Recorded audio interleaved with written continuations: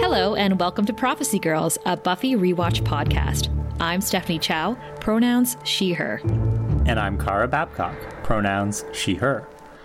Join us each week as we break down every episode of Buffy the Vampire Slayer from the beginning. This is a spoiler-free podcast, so whether you're watching for the first time or longtime fans like us, we'll be analyzing every episode, character, and storyline like it's our first time too. During this rewatch, we'll reminisce about our memories of Buffy, discuss the show's cultural impact, and provide honest commentary on the show from a 21st century lens. Thanks for listening. Now, on to the episode.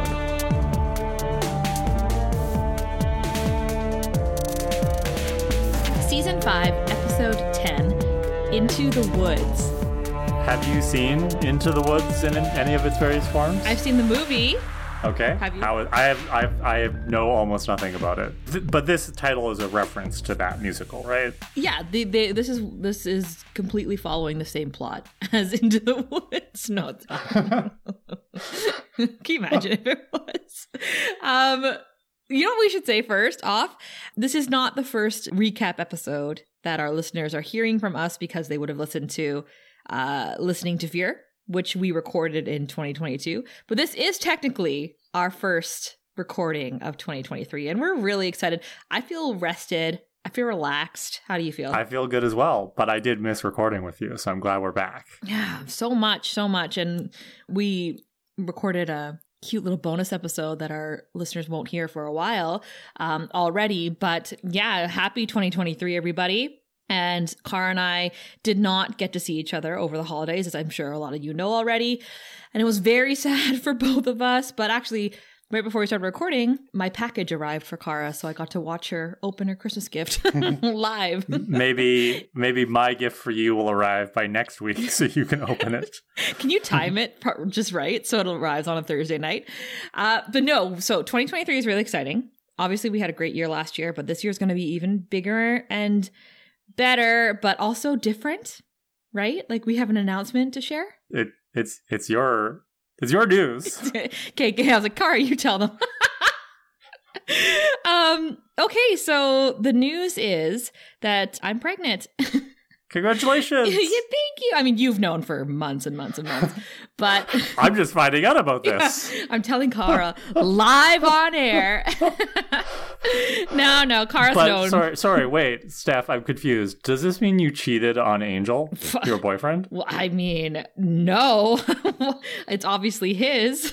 That doesn't make any sense, Steph. Vampires can't get pregnant. That wouldn't make any sense in the story whatsoever. Yeah, that would definitely be a storyline that no one would expect or just based on the lore of you and I as well as Buffy. But no, it is Seb's. Don't tell Angel. It is my husband's. We're very happy. And yes, Kara's known that she's going to be an auntie for quite a while now. But what does this mean? What does this mean for Prophecy Girls moving forward? So Kara and I have decided that we're going to do our very best to get all of season 5 completed before I pop, right? What does that mean for our listeners? Well, really, as you know, we record 2 weeks in advance every episode.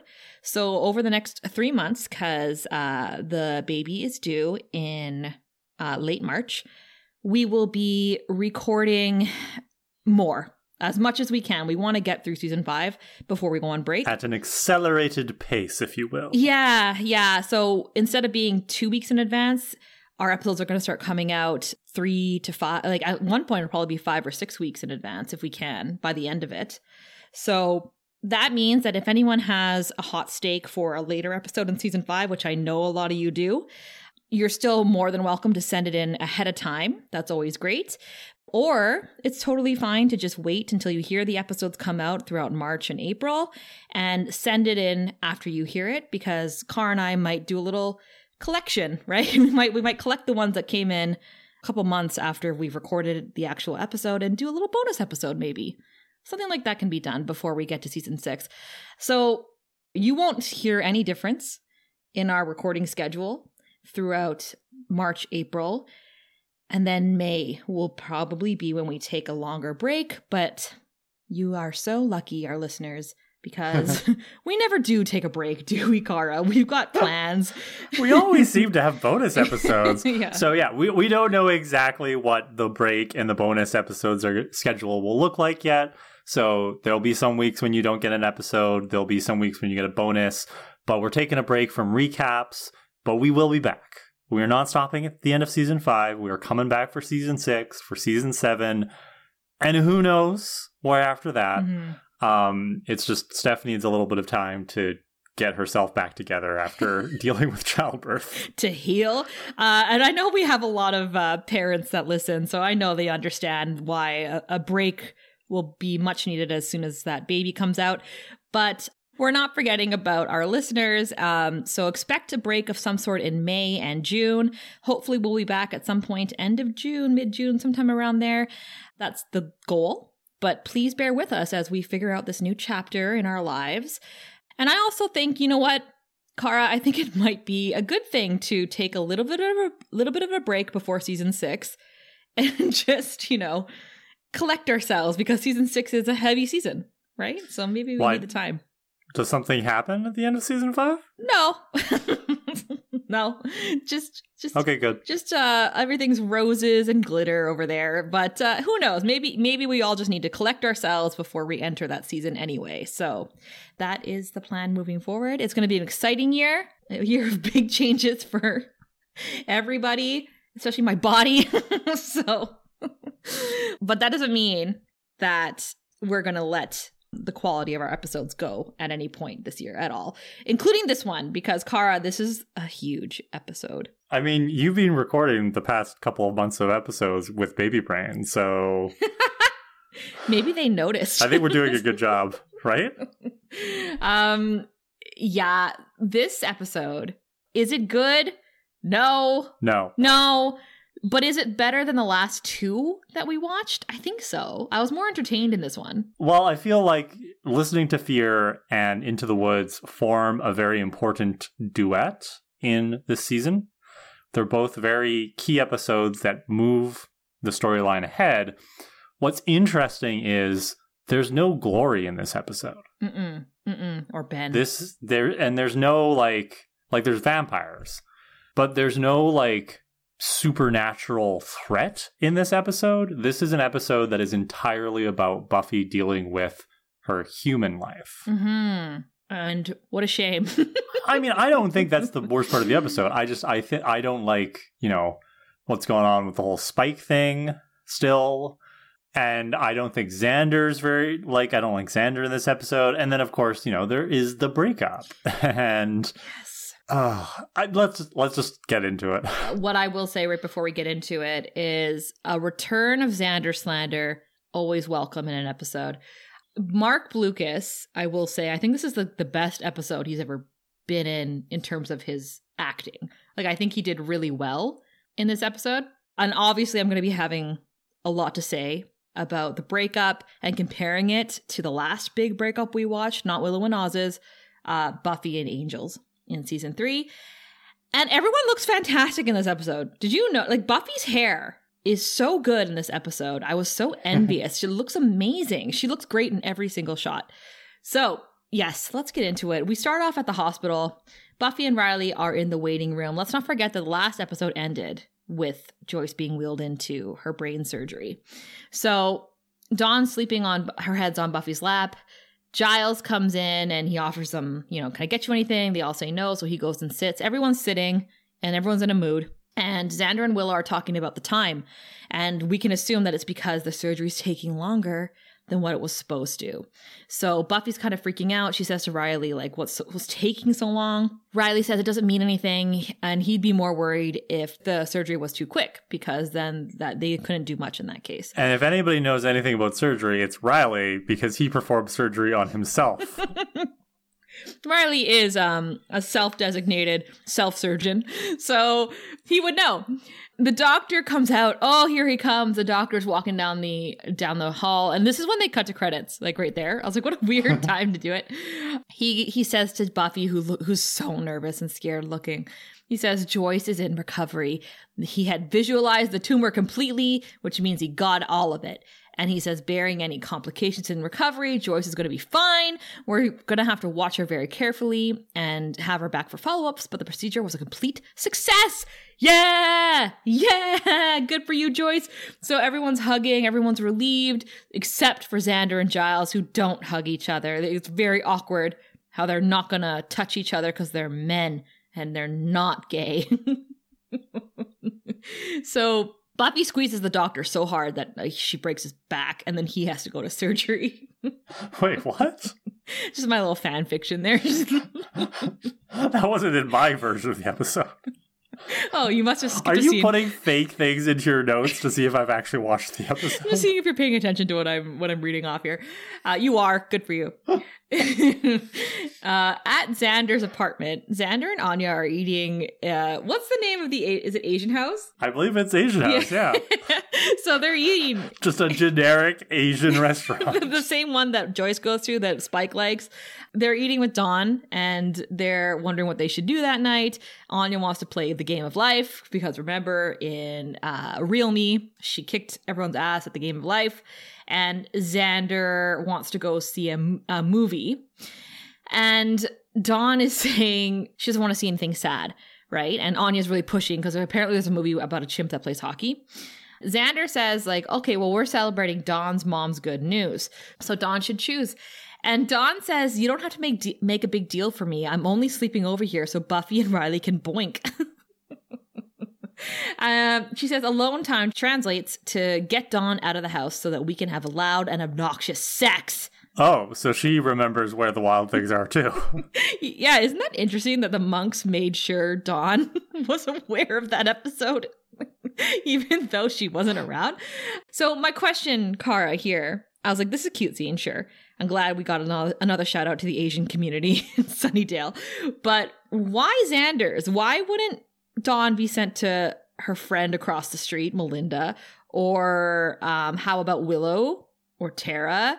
Like, it's interesting to me that she's sleeping at Xander's. Well, Willow and Tara live in dorms, right? So I kind of assumed that it would be frowned upon to smuggle a minor into a dorm room. I don't know. I just thought that was interesting. I was like, I just feel like it's a weird choice. Maybe Melinda's parents are out of town. I don't know. I'm just making up. Or maybe Xander's like apartment has an extra room or something. When Xander's the most responsible adult you can turn to in your life, something has gone horribly wrong. Well, this is where the episode really got off on the wrong foot for me because I was like, what? So in the Summers house, the mood is set, Kara. He went to Mark, the whiteboard guy, who sometimes sells candles on the side, and picked up all the candles that he has because it's romantic, it's dark, there's candles everywhere, and Buffy and Riley are dancing together. And the song lyrics that they're dancing to say, "It's been a while since you've been loved like you should be." And I was like, interesting. Okay, I have a question. Uh-huh.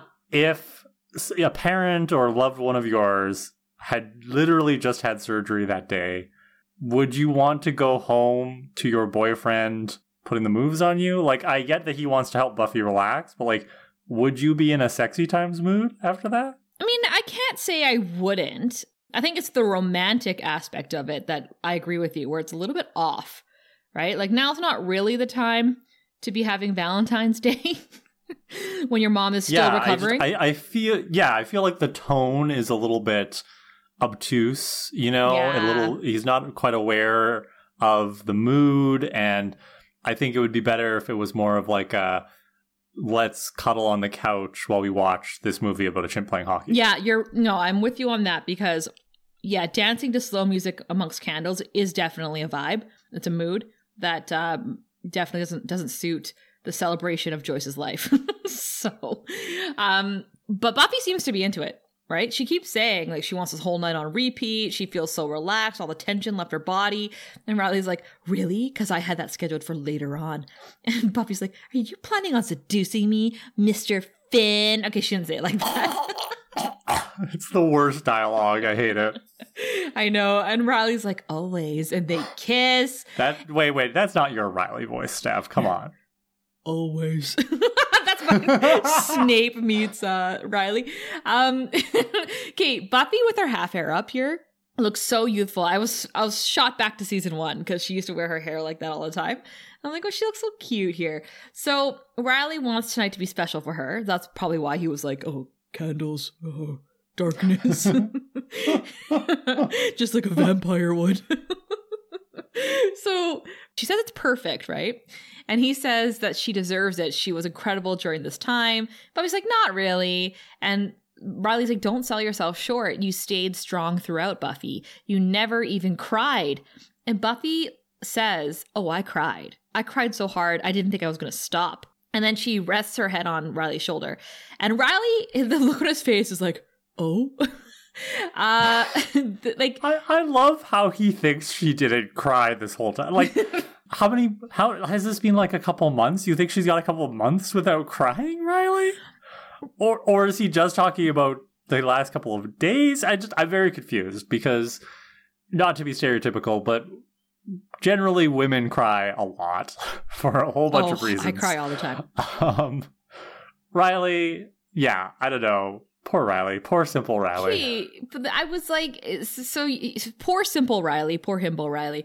But this is a good thing, Riley, because as much as you think that Buffy crying in front of you is the only way that she would ever be able to be emotionally available to you, her telling you right now that she cried so hard she didn't think she could stop, and then rests her head on your shoulder, that's her opening up to you. That's her being vulnerable with you. You stupid man. So it's just not in the way that he wants. And I think that's annoying. So Buffy says, that's all in the past. Mom's out of the woods. Ooh.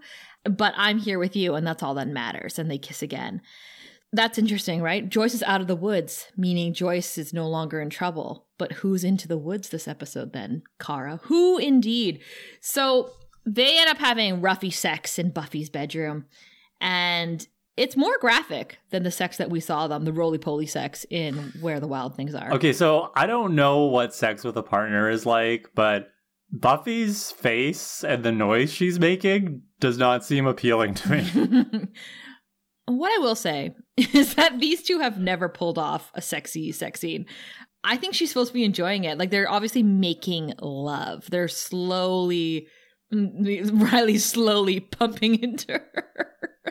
Too slowly. It is very slow and sensual. It's geriatric.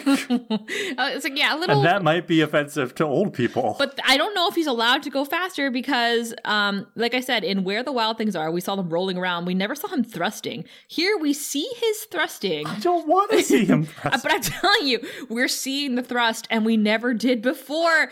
And remember, we had that Harmony and Spike sex scene a few episodes ago where I was like, that's actually quite more graphic than we're used to as well. Season 5 is just like, give us the sex. Give us the slow thrusts. The missionary slow thrusts. Riley does not have any rhythm. Did you think he would? I mean, we're supposed to assume he's pretty good at the sex, right? Because Buffy seems fairly satisfied with him. But I don't know. It's just that scene to me. I'm just looking at it. I guess this is what you would say when they don't have chemistry, right? Yeah, for sure. No, I agree. I don't think they do have chemistry, which is why the sex scenes have always been stale. But I think what we're supposed to garner from getting the thrusting plus Buffy's reaction to the thrusting is that Buffy's actually probably into it, right? She likes that she has this guy to have sex with. We've always known that. And that's what makes it sad to me because Buffy doesn't know anything's wrong, right? Buffy's like, this is great. She deserves so much better. Oh, I know. She deserves fast thrusts. But she thinks that he's into it. And then what do we see right after they fall asleep? Riley gets up and leaves, right? Because he's not satisfied, which is sad. But I'm getting ahead of myself. Yeah. So again, this is where I'm also confused, where it's like, so was he satisfied, but now what he's doing next is him like double dipping? Or is this a case of he doesn't enjoy it with Buffy anymore, but he's going through the motions because he thinks this is going to please her, but then he has to get his jolly somewhere else? And that's what I think it is. I think it's the latter because interesting. It's not enough. It's not enough passion for him. It's not enough to make him feel fulfilled as a man. He says that more or less later in the episode, right? So I think he's like, I did this because I'm a boyfriend. I'm a good boyfriend. I'm a good guy. I'm a nice guy. And then as soon as she falls asleep, he gets up to go somewhere else, right? But before he does that, who is outside being the creepiest of creeps? Spike, of course, as he has been for the last little while. He's smoking a cigarette, and I don't think he can see them, but I think he can hear them having sex. That's what I was going to say. I'm like, Spike's got the super vamp hearing. He can hear Buffy making those moans. And he can probably hear Riley going like, yeah, or whatever it is Riley does. Yeah. I think Buffy needs to install one of those like little cigarette butt disposal units outside her house. Like in the tree or something. There must be a fairly large pile of cigarette butts gathered there at this point. Absolutely, because Spike is so fucking creepy. And like, this is not new to our listeners. Like, it's been weeks now of me being like, ugh. But the thing is, for anybody out there who wants us to start laying off Spike, who are like, you know what, you're way too harsh on him. Not gonna happen. It's not gonna happen. But here is, I'm throwing you a bone right now, because if I were to be generous to Spike, I would say, no, he's not so much standing out there listening to Buffy having sex with her cornbread boyfriend. He's actually just missing Joyce. So he goes outside to wait and think about the true love of his life, which is Joyce Summers, and wonders when she will be home. Because that used to be their meetup spot, right? Outside the tree where they would bang and then he'd have a smoke. So Spike does follow Riley to wherever he goes that night. The next day at the hospital, oh, and I love this scene. Joyce is looking at her cut on her head. Joyce is sitting up. Joyce looks great. Joyce looks amazing for someone who just had brain surgery. Buffy is there, and Joyce is being apprehensive about wearing a wig because she's going to have a little bald spot, and she would rather wear a scarf. And Buffy is like, wigs are fun. We could get you a bunch of different ones. You could be like a 60s mom, an action mom, French maid mom. And I was like, yes, Buffy, wigs are so fun. Like, they're so fun. And Joyce is like, oh, I must be getting better because you're making fun of me. Joyce says that she knows that Buffy's been missing school. And Buffy assures her that she'll make it through the semester. And Joyce says, well, what about slaying and your friends? I want you to have your life back. And Buffy's like, well, right now I'd rather be here styling your beautiful new plastic dream hair. And Joyce is like, you don't have to keep me company all night. Go out, have fun, get Riley to take you to the movies. Maybe the chimp and hockey movie. Why does everybody want to go to the movies? What's with the writers this week? Was there a good movie out this week? Buffy says she gave Riley the day off, and Joyce is like, I don't think he thinks of you as a chore. And Buffy's like, no, I know that, but I told him to make plans with his friends because I wanted to have you all to myself. Do you see my note here, Cara? I'm like, what friends? I had a similar thought. The boys he plays hoops with. Xander? At the gym? Who? What friends, Buffy? Do you know this man at all? Buffy says, I can see him anytime. I'm sure he'll come over later looking for a little Bible study. I like how she maintains this fiction. Joyce knows that Buffy and Riley are having sex. Like, Joyce understands that her daughter is sexually active, but I think it's cute that they've kind of agreed that they're not going to talk about it. Joyce has let Riley sleep over at the house that we've noticed at the beginning of the season. Joyce is a cool mom. Joyce is the coolest mom. And then she's like, I don't care if he sleeps over. I'm outside banging that bleach blonde vampire. So Joyce says, good, just as long as you two are spending quality time with the Lord. I mean, there was a lot of, oh God, in the previous scene, I'm sure. So this is the last time we see Joyce in this episode. And Cara, like, why? This is where I think the episode made a mistake. Like, I get that it's going to be about Ruffy, but Joyce... Where's our Joyce and Dawn scene? Right, like, Joyce just got out of her brain surgery. Then the surgeon's like, she's good. And that's it. Like, that's it. They're just going to wrap up that storyline just like that, I guess. But it's not enough. I was like, we need Joyce's recovery in the hospital. Come on. So we cut to Graham. It looks like they're in a hotel room. They've got maps and equipment strewn about. He's with his army boys, and they're talking about something breeding in Belize, which is a country in South America. So the commander's like, okay, let's get ready to pack up and go. So they're still in Sunnydale from the previous episode, right? And Graham asks, he's like, what about Riley? He says, we want him on the team, but it'll take a little convincing.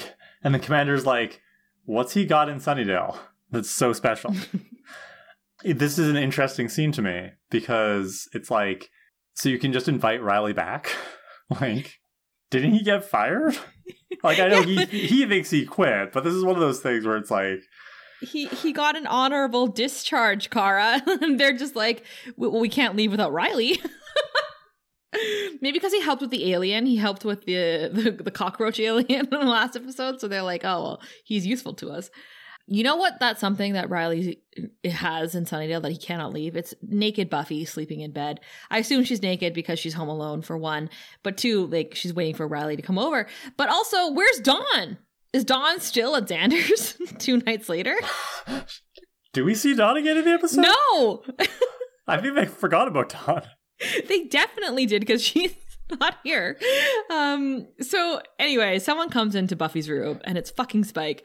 And Buffy sits up and she's like, every time you show up like this, you risk all your parts. You know that? And Spike's like, I wouldn't be here if I didn't have a good reason. I don't know about that. Yeah. And he's like, as usual, I'm here to help you. Are you naked under there?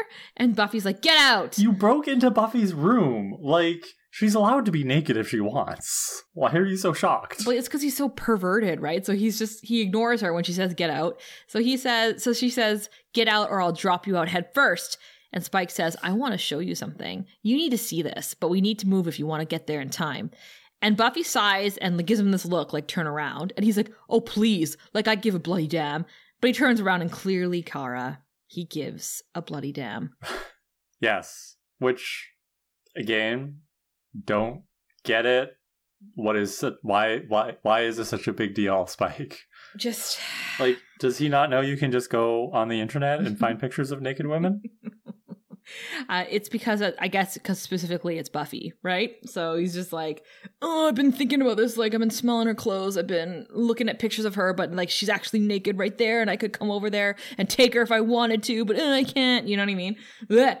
Huh. My thing was like, do we think that he's pulling a Xander and looking at the mirror as she changes behind him? Sorry, I just had this weird thought of like, can vampires use mirrors? Which I know they can. They don't show up in mirrors. And then I'm like, does that make sense that they can see things in mirrors, but they themselves can't be seen in mirrors? And I know this has nothing to do with this scene at all. Random thought. Remember what we learned from Dracula when we watched the movie and I did my research? That if you don't have a soul, your reflection is not shown. But like, you know, Buffy's bed would be shown because it doesn't have a soul either. So maybe they can't. Why can't we see beds in mirrors? Maybe he can see naked Buffy just because she's the only thing in there with a soul. Very strange. This is a very bizarre form of X-ray vision somebody has. Very, very strange. I see naked people. Right. Okay. So Spike ends up bringing Buffy into a house of sin, is what Steph wrote in her notes. So it's like a flop house, basically. Mm. So we see vampires feeding off of humans, lying on couches. Others are just kind of hanging around in a daze. I'm guessing there's probably drugs there as well. You know, it's a den of iniquity is what I would call it. It's that ER doctor's worst nightmare. Are all you vampires doing drugs? He's probably on the payroll, let's be real. Sunnydale Hospital doesn't pay him enough. Corrupt. So Spike warns Buffy, he's like, don't start slaying now. Don't get your slay on. He's like, that's not what we're here for. So he wants her to go upstairs, and a vampire tries to stop them. He grabs Spike, and he's like, hey, you're not allowed to be here. So Spike hits the vampire, punches him in the face, and then they go upstairs. And Buffy is kind of understandably disturbed by everything that she's seeing here. And then they go into a room upstairs, and there's a female vampire feeding off of Riley's arm. And Riley is looking at the vampire, so he doesn't notice Spike and Buffy coming inside. Remember, right? This is like the night after Riley and Buffy just had their incredible sex or whatever. And Riley says, harder. And this is too much for Buffy, so she just makes a little noise of shock and disgust, I guess. Riley looks up. What does he say, Steph? Buffy. So intelligent, Riley. So Buffy, of course, can't handle this. She nopes out. Riley then shouts, Buffy! Knocks away the vampire that's feeding off of him. Spike's like, oh, well, we only came here because we care about you. You need help. But he's clearly stirring the pot. He's gloating. Spike is the Lisa Rinna of the Sunnydale gang. Like, if we had, like, Real Housewives of Sunnydale, he's just stirring the pot. Oh, yeah. You know, he's just talking to everybody and gossiping, and it's never his fault if you ask him. He's always just one telling the truth. But he's getting off on just, like, making sure everybody knows everybody else's business. Mm-hmm. Yeah. One of the vampires is trying to stop Buffy, which, like, why? Wait, don't go. She throws him against the wall, runs outside, stops, right? Because she's just seen vampires feeding off of humans, gross. Vampire feeding off her boyfriend, extra gross. And she owes this intel to Spike, super gross. So Spike's like, oh, I thought you should know, right? He's all magnanimous. He's like, I did you a favor. And he's clearly expecting cookies, because this is the pathetic thing about Spike, is since Fool for Love and her whole "you're beneath me" comment, so he's admitted that he's now into Buffy. He's obsessed with her. And I think that he's determined to get Buffy to admit that she wants or needs him in some way. And this is his latest scheme to do so. Buffy's only response is to stare Spike down, and then she leaves. She runs. She runs away. She can't handle it, and I completely understand. Riley, of course, is trying to follow Buffy. He gets stopped by the vampire who tried to stop Buffy. Does not throw this vampire across the room like Buffy did. The vampire says, "You brought the Slayer? Nobody's going to come here now." So he's mad that Riley has endangered his livelihood, which I think makes total sense. But again, what were you thinking letting the boyfriend of the Slayer crash at your flophouse, dude? Like, do you not know he's Buffy's boyfriend? This is a small town. I don't think this is a very smart business person. He didn't do his background checks, that's for sure. Right? Yeah. So the scene ends with Buffy going back to her room at home. She's in shock. She does not know how to deal. And fair. Fair enough. So what do you think about Spike telling Buffy? Oh, he wants cookie. This is entirely out of self-interest. And if you ask him, he might pretend that he's justifying it as, oh, I actually do care about Buffy. I think it's good that he told Buffy, because Buffy needed to know this. Mm-hmm. So it's one of those things where it's like, the fact that Spike knew it, I think he should have told her, right? I don't know how you feel about this stuff, but I feel like if somebody, like, it's different if you're just suspicious that somebody's cheating on your friend. But if I had, like, incontrovertible proof that somebody was cheating on my friend, I would feel obligated to tell them. So I think that Spike has an obligation to tell Buffy if they are indeed friends. But I don't think that's how he sees it. I think that's how he thinks he sees it. But I think that really this is, he's just... There's an ulterior He's motive. He's done the calculations, because he's got it's the psychopath, right? Because he doesn't have that empathy. So a psychopath would weigh the options. If he thought he could get more out of this situation by not telling Buffy and, I don't know, exploiting Riley in some way, like extorting money from him, he would do that instead. Mm-hmm. So that's what I'm trying to say, right? That's the difference, is Spike's not doing this because he cares for Buffy. That's just the reason he's professing. He's doing it because he's done the math in his head, and he thinks this is the best course of action for him to get in Buffy's pants. And to get Riley out of the picture. So like 2 in 1. 2 birds, 1 stone. My 2 points about this, one is completely agreeing with you. I think that, yes, it's good that Spike told Buffy, but because we know it's in his own self-interest, it's not like Willow telling Buffy that Riley cheated, and I'm telling you this because I care about you and I'm worried about you. Spike's only worried about himself here. So that's the difference. The other thing I noticed, though, because we've been talking since Fool for Love about the alliance between Buffy and Spike, and how my suspicion in that last scene when she let him sit with her, it's not just because, she's just tired and doesn't have the energy to tell him to go away when she knows he won't, but perhaps she's starting to trust him a little bit. And then here, I think that solidifies my thought, because he's just like, I need to show you something. It's like the middle of the night, right? I need you to get up. You're naked in bed. I need you to get up and come with me to a place I'm not going to tell you. And even on the outside and on her way in, it looks really suspicious, but she still follows him. Right? So she was putting herself in a lot of danger, really, because Spike cannot be trusted. Right? I don't know. I feel like at this point, based on what we saw in Fool for Love, Buffy basically sees Spike as a neutered puppy at this point, right? Mm-hmm. Like, I don't think she thinks Spike has the guile anymore or the drive to do anything to seriously hurt her. Because this is a good thing that you brought up. I was thinking about this when I watched the episode. So Spike can't directly hurt Buffy.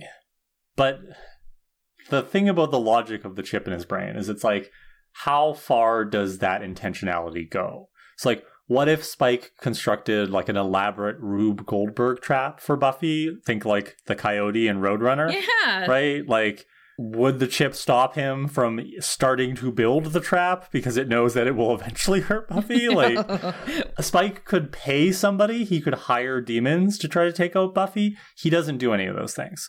So I feel like at this point, Buffy's like, and this is why she doesn't kill Spike, despite me constantly telling her that she should. Yeah. I think at this point, Buffy's like, okay, well, Spike's in my bedroom. He's going to keep hassling me while I'm naked. Either I stake him or I play along, and maybe she's hoping she's going to get some good slayage out of it, right? Yeah. No, I think there's a bunch of reasons why she would go with him. I just think it's interesting that she did it all, right? Because we know just from last season that, yeah, he's still a threat, even though he can't physically do anything about it. So Riley doesn't go after Buffy. He goes home to his gym apartment. And oh my God, Cara, this made me laugh. The army boys are there. And I was like, what time is it? Were they just going to stand there all night hoping he would come in? Like, he could have been patrolling. He could have been sleeping at Maybe Buffy's. They were getting a workout in. Maybe this is a 24/7 gym. And they just did a workout, and they're like, then we're going to go wait at his place. Night workouts. Nice. Me and the boys. That's probably exactly it, because they're all just standing there. I was like, if it's like 3 a.m., how long were you guys, do you have a magazine? Like, how long are you going to wait for him? Riley's like, get out. I'm not in the mood for talking. And the commander's like, then listen, if you don't like what we have to say, like, we'll be on our way. But we have code 1 in Belize. A demon tribe is taking apart missionaries in the rainforest down there. We're going down to terminate their operation. Want you to join us. And Riley's like, I'm a civilian. I quit the army. I know he says, sorry. I quit the government a long way back. Kark, did you wish you could just quit the government? Some people every damn day. Yeah, like, can we quit the government? The commander says, we're not government, we're army. Like potato. Okay then. You showed me. Graham's like, just like you. And commander says, we're not the initiative, Finn. We don't do experiments, and none of us give a damn what makes monsters tick. We just want to stop them. Riley's like, what do you need me for? And commander says, I think you can handle yourself, and I always need bodies. It's the real deal. High risk, low pay, seriously messy. We ship out for Central America tomorrow at midnight. Maybe civilian life is working out for you. Maybe not. Midnight tomorrow, decisions yours. You notice, Cara, he doesn't say a location. He just says midnight. It's very vague. Yeah, I mean, I assume Graham's going to hook Riley up with the deets. My question here is, why does the U.S. Army care about a demon tribe in Belize? They're not the government, Cara. They don't care. Like, this is the thing, right? It's like, what benefit does the American state or government, get from using army resources to kill off some demons in Belize? I'm just very curious about. I just feel like obviously the writers just needed an excuse to get Riley out of Sunnydale, but it's like we haven't heard of this happening in the past, and so you had the initiative, which was the research arm, and then clearly the army has like a demon fighting task force or whatever. Mm-hmm. But why? Maybe it's like a sequel to the movie Predators or something. Like something more like that is happening in the background. More space stuff. Let's cut to the magic shop. We haven't seen the Scoobies all day. Giles is putting up a holiday sign. So clearly this episode came out around Christmas time. The sign says Christmas, Hanukkah, Winter Solstice, Kwanzaa, and something called Gurnathar's Ascendance. So Anya is saying that they ordered too many chicken feet, and maybe they can do a holiday promotion, 1 free with every purchase. And Giles and Willow mock her for this. And Anya says, oh, that's very hilarious. Make fun of the ex-demon. I can just hear you in private. I just like that Anya. She's newly human and strangely literal. And Willow says, I don't say that. No one says that. No one talks that way. And Anya says, there's nothing wrong with my idea anyway. I've been very good for the store. If it wasn't for me, Giles would be a terrified old man staring at quarterly tax statements and wetting himself. And Willow says, well, you've helped a lot, but I have too. And Anya's like, oh, yes, I forgot all about the vigorous sitting around. Meow. Like, once again, we're seeing Willow and Anya like deliberately going at each other. I'm actually really glad that Anya's standing up for herself. Oh, I agree. Yeah. I completely agree. I just think it's interesting to me. I think we've talked about this a little bit before, so I won't belabor the point. But like, since the show wrote Cordy out, Anya's kind of taking Cordy's place as the antagonistic woman in Willow's life, right? And it's almost like this trope of how society's always pitting successful women against each other. Mm-hmm. It's like Willow and Anya are fighting with each other. Why? And don't tell me it's just because they're both obsessed with Xander. He's not that great. And Willow hasn't been obsessed with Xander in a very long time. Yeah, I agree. And we definitely talked about that before, about like how the show likes to do that dynamic with the female character sometimes. They think it's necessary. I don't know. So Xander steps up and says, Anya, you can back off a little. You get paid. Willow's doing this on her own time.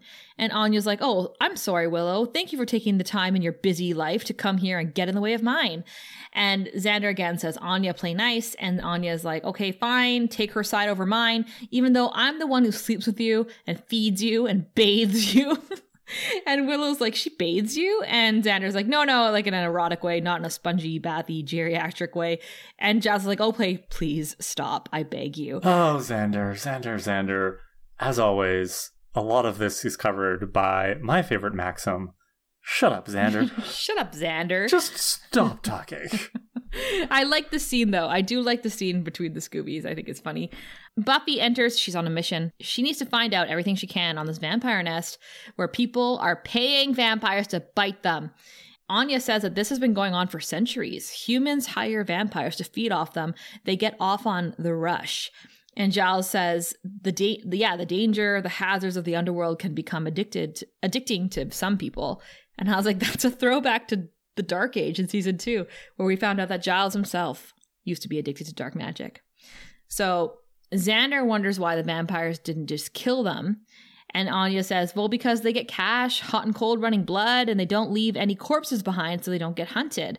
And Giles is like, it's still pretty dangerous for a human. People can die accidentally or meet a vampire who only pretends to play by the house rules. So I find this storyline very fascinating. I don't think the show, as it normally does, it doesn't give a lot of attention to it.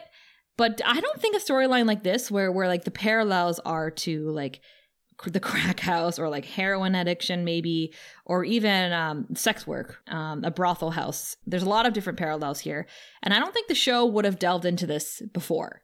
I think it was waiting for a more mature season like this one before they touched on this. I think this plot would have been really like difficult to pull off while they were still in high school. Yeah, so I think that this adds to what I was saying earlier, like the sex scenes are grittier this season, but a storyline like this, which is going to be used as a backdrop, it's also grittier. It's also darker. And they're taking a very conservative approach to it, I think, in a lot of ways, right? Because we have... So later, because when Buffy asks Giles why he didn't say anything about it, Giles says, well, I've known about this since his Ripper days. I probably wouldn't have told you about it if I'd known it was in Sunnydale, because it's not where your efforts are best spent. You should focus on more ambiguous evil, like glory. And Buffy says, people are dying. And Giles says, well, they're willing victims. There are people out there who deserve your help who aren't. And Buffy says, vampires are vampires. My job description is pretty clear. You coming or not? Xander tries to tell her, like, what's the rush? Why can't we just wait for Riley?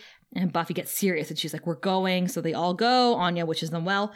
But when I say it's like a conservative touch here, Cara, like, did you sense that? Where, like, on one hand, Giles is saying, these people made their choices. We don't need to worry about these people because they're doing bad things. And I think that's like a big parallel to people who do have addiction, or the way that it's like, well, they put themselves in that position, so we're going to put our focuses elsewhere to people who actually need our help. That's a really interesting point. I agree with you. I don't know that I would have used those words. The way I was seeing it was, it's a very cynical thing for Giles to say. It's one of those examples of the difference between Giles and Buffy. Both of them fight the supernatural and evil. Giles, partly because of his age and his upbringing as a Watcher, he has a much more pragmatic view of the world.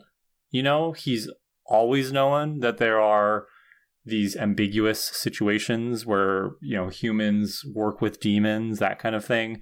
Whereas Buffy's view of good and evil has always been more black and white. And she has taken on a lot more flexibility over the years, thanks to what she's experienced. But this has been one of the essential differences between her and Giles. And I think we're going to continue to see that as the series goes on. Whether or not Buffy takes on more of a moral grayness will be interesting to see. But I think that's where she comes into this conflict with Giles. So that was kind of the approach I was coming from, was, you know, Buffy is shocked by this because of her innocence and her goodness and her sense of like black and white moral clarity, whereas Giles is unfazed because he's just like, yeah, this happens and it's just it's an evil, but it's not something we can really deal with. Mm-hmm. So your way of looking at it, I think, is very similar. So yeah, I agree. Yeah. And another reason why I'm actually intrigued about the next couple seasons, obviously, because again, this is, like you're saying, a very morally gray kind of argument to have, one that we wouldn't have seen in the more innocent days of the show, just like we wouldn't have seen a storyline like this in the more innocent days. So the Scoobies go to the nest and it's empty. They all cleared out. And Giles is like, well, they're going to want to try to keep a low profile for a bit. And Buffy wants to find them, and Xander and Willow are reassuring her, right? They're like, don't worry about it. But Buffy lights the house on fire. She has had enough. And the Scoobies are surprised that she went this intensely. I am sure this act of arson will be blamed on an innocent white boy gang. Justice for them. So this next scene is my favorite in the episode. I think a spily romance is brewing, but it's my favorite because I just think that, as much as I'm going to have a lot to say about it, and you and I will pick it apart, I'm sure, I like it because I just think that Spike and like James Marsters and Mark Lucas do a really good job, and they bounce off each other, because we've said it before, Spike has chemistry with everybody, even Riley, and I think they work, the dynamic is good here for the scene itself, but what they say we will be dissecting. Spike's in his crypt. He's drinking all by himself because he has no friends, and I don't care. Riley storms into the crypt, and Spike's response is to be sarcastic. And Riley's like, nah, I'm not having of it. He throws Spike up against a wall. Spike's like, be reasonable. Riley punches Spike and says, you may have noticed, Spike, I left reasonable Sorry, I can't do the Riley voice. Can you do it? You may have noticed, Spike, I left reasonable about 3 exits back. All right, Riley, with your analogies. Spike says, I'm not the one who got you into this. Don't kill the messenger. Riley pulls out a stake.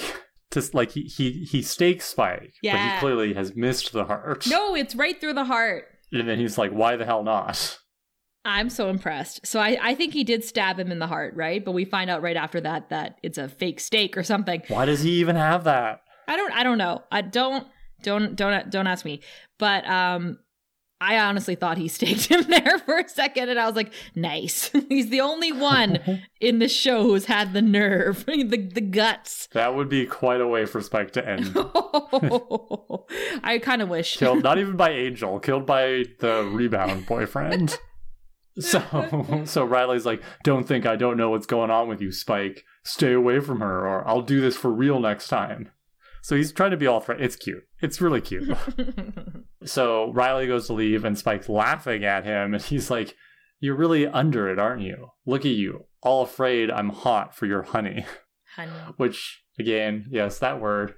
We don't need that word, do we? No, never again. And Riley's like, well, you are. He's not wrong.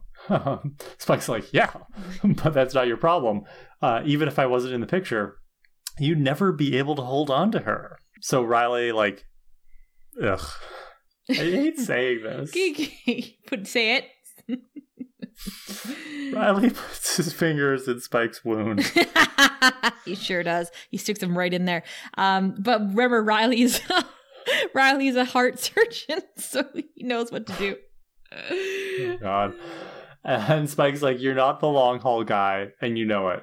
You know it, or else you wouldn't be getting suck jobs from Two-Bit Vampire Troll. Is this what we're calling them? Suck jobs? Suck jobs. I don't like that. Ooh, I love it. I don't like that. I'm going to use it from now on. Oh, no. Just so we're clear, right? The bite sex earlier was not sexy. That's just a suck job. Oh, that would be what a suck job would be. Oh. Yeah. Suck jobs are not sexy. Bite sex is. Why do they call them blowjobs? Don't answer that. Yeah, okay. Anyway. Write in and tell us why they call it blowjobs. So, I don't care. I'm just thinking about words for things, and it doesn't make any sense. So Riley lets go of Spike, and Spike's like, girl needs some monster in her man. That's not in your nature, no matter how low you try to go. So he's baiting Riley at this point. Okay, but Spike keeps saying that she needs darkness, she needs a monster in her life. And I just hate that he keeps saying that, because no, she does not. Well, does she need that? Is that true? Or is he just saying that because he wants it to be true? Yeah, that's exactly it. But like, obviously Riley's going to buy it because he's, not smart.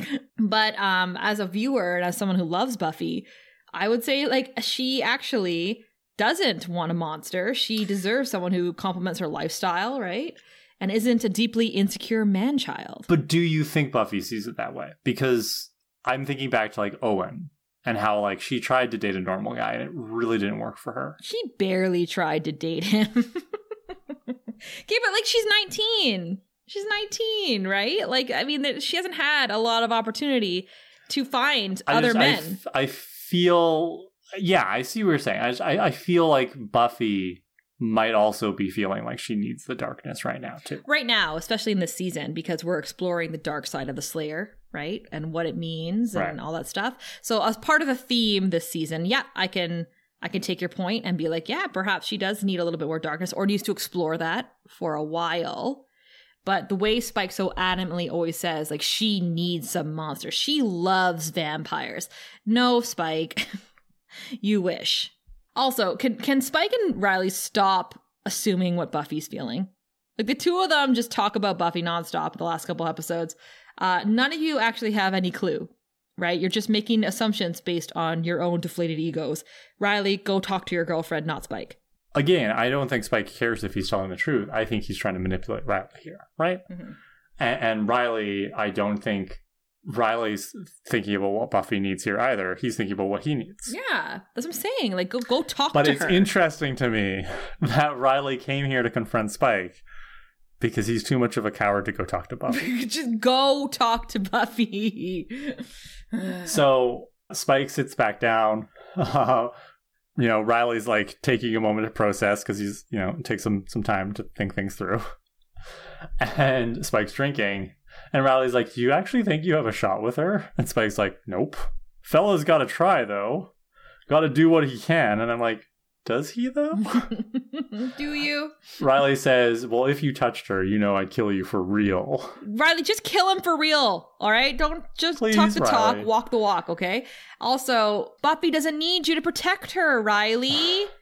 So Spike says, if I had this chip out of my head, I'd have killed you long ago. And he throws the bottle that he's drinking to Riley and says, ain't love grand. So Riley sits and starts having a drink with Spike. Shh. Riley, you got 24 hours to go talk to Buffy and work shit out. What are you doing here? Go. And Spike says, sometimes I envy you so much it chokes me. Sometimes I think I got the better deal.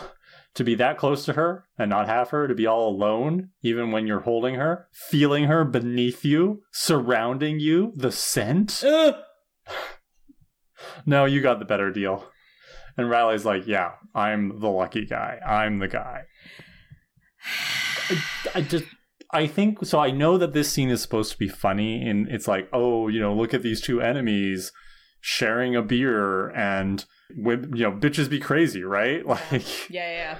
This is supposed to be a funny scene. This is a very Joss Whedon scene of like, you expect them to throw down and now they end up commiserating. And I understand that it's supposed to be appealing, but I can't in this scene because I think this is emblematic of Riley's immaturity, right?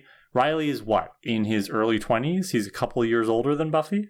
Yeah, I would say like 23, 24 maybe. Yeah, and I'll come back to this later in the episode. I know that I'm coming at this from the perspective of a 33-year-old. Maybe in my 20s I wouldn't have been this mature either, but it's like Riley knows he's done something really bad. And him coming here to talk to Spike, to confront Spike, ultimately to have a drink with Spike, is his way of avoiding the problem. But I also think he's looking for somebody else to blame, right? Like, I understand where his behavior is coming from. It doesn't make me think better of Riley, because Riley has positioned himself as this good, upstanding guy, right? He is the all-American, red-blooded dude, if you will. And this is how he deals with him doing something wrong. And it makes me really disappointed. I feel you on that. And like when I say this is my favorite scene, it's just purely for the acting, for like the two boys together. I like it. But I'm there with you. What they're doing here, these two toxic men, just, commiserating over Buffy and how she's unattainable to both of them. It really does solidify, okay, well, neither of you do deserve her because none of you can grow up. Also, like Spike's comment on the scent of her really got under my skin because he's been fucking sniffing her panties for like a couple weeks now, or like a week or so now. Fucking gross.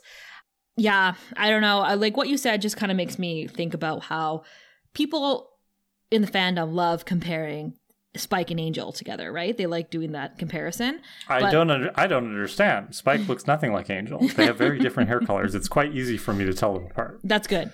So you don't join these conversations, I know. But they should be comparing Spike and Riley together. They have way more in common. It makes more sense. These two toxic men, both of them don't deserve Buffy. Both of them drinking sadly alone together in their crypt, because they both dedicated their entire personalities and ambitions to women who don't need them. Ooh, burn. Yeah. Spike did it with Drusilla first, and now he's doing it with Buffy.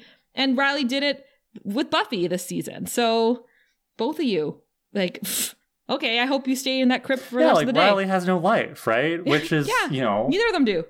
That's the whole point of this episode, is us being reminded that Riley has no life outside of Buffy, and he should probably leave. Right? Like, the fact that he's in this crypt drinking with this vampire that he supposedly hates, rather than spending his last day with Buffy, says everything. So, let's get out of here.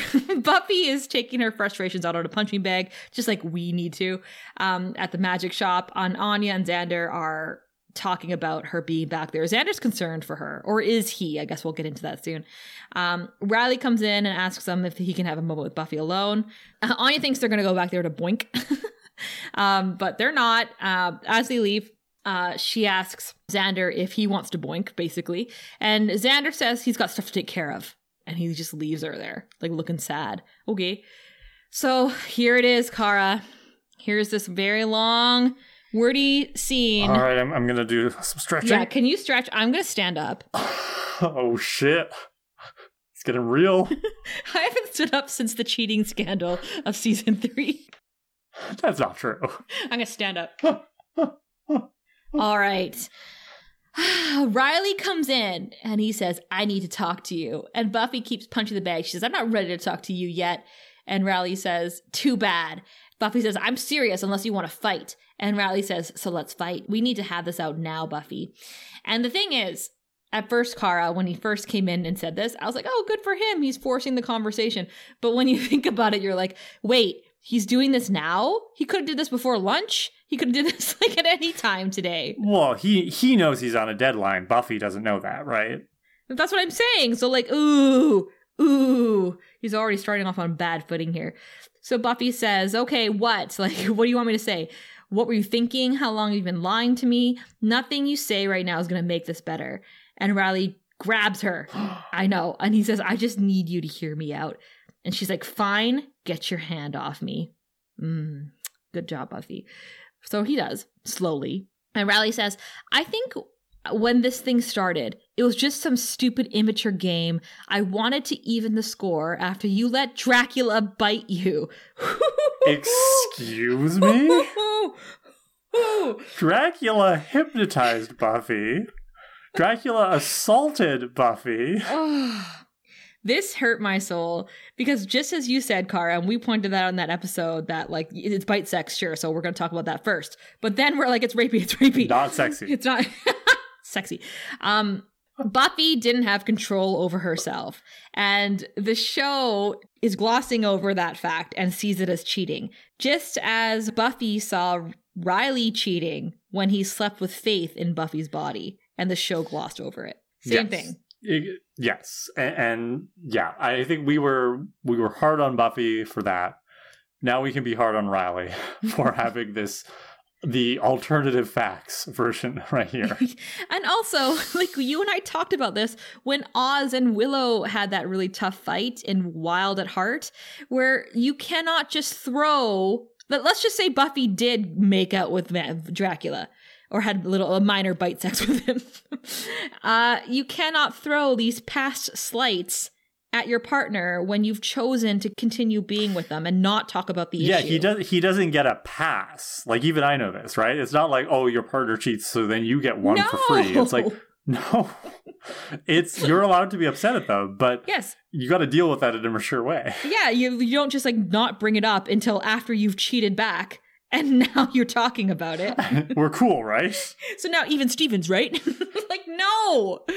Ooh. So Buffy says, I didn't let him. And Riley's like, yeah, on some level, I know that. Oh my God. But his head spun. So he wanted to know how Buffy felt. Why do Dracula and Angel have so much power over you? I wanted to get it, Buffy. I wanted to get you. And Buffy says, so this is my fault.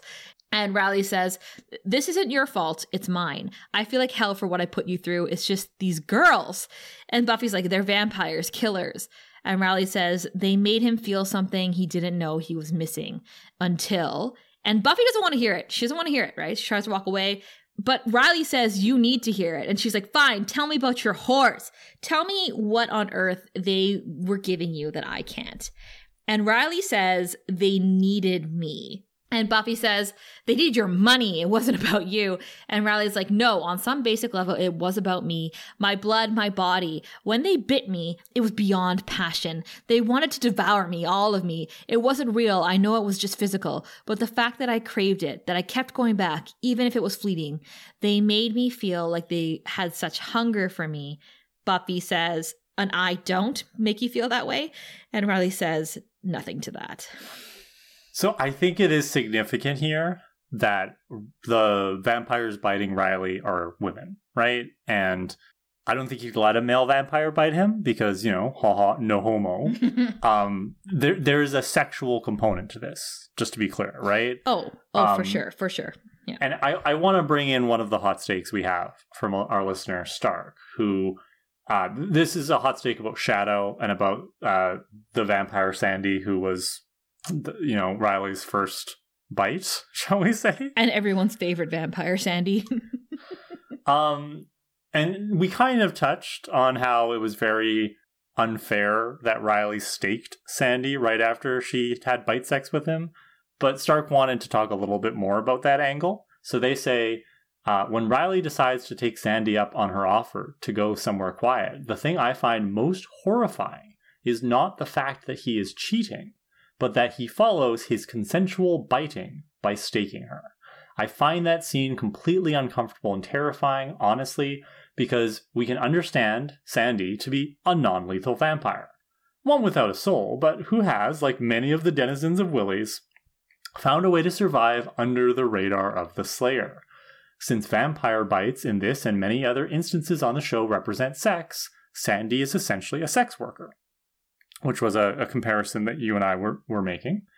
They go on to say, she literally makes her living by non-lethally biting consenting clients. And Riley kills her because he's feeling insecure. And he knows that he can take this violent anger out on her without repercussion. This comes up again with another character later, but no spoilers. I find the whole storyline with the vampire sex workers really troubling. Not so much in their existence, but in how they are dealt with by our heroes. Because they are vamps, the show can conveniently sweep aside any examination of the ease with which sex workers are introduced and subsequently violently killed. Mm-hmm. Yeah.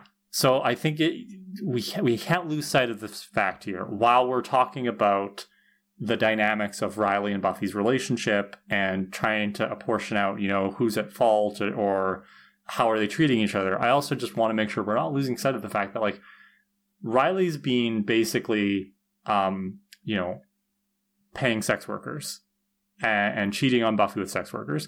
And to be clear, nothing wrong with using sex workers if that's what you want to do. But when you're cheating on your girlfriend with them, and then, at least in the one case of Sandy, you're also hurting them because you think you can get away with it. Like, I want to sympathize with Riley here because I think he has legitimate grievances in his relationship, but all of his actions are brutal and disgusting. Yeah. And when we see the female vampire that was biting his arm later in the episode, she has this giant bruise on her face. Obviously, she's been abused. We saw Riley violently throw her off him when he went after Buffy, when she found him at that den. So I agree with you. We had sympathy for Riley. I expressed in the last couple episodes, like, sometimes he does these things and I'm like, I get it. I get where he's coming from. I can sympathize to a point.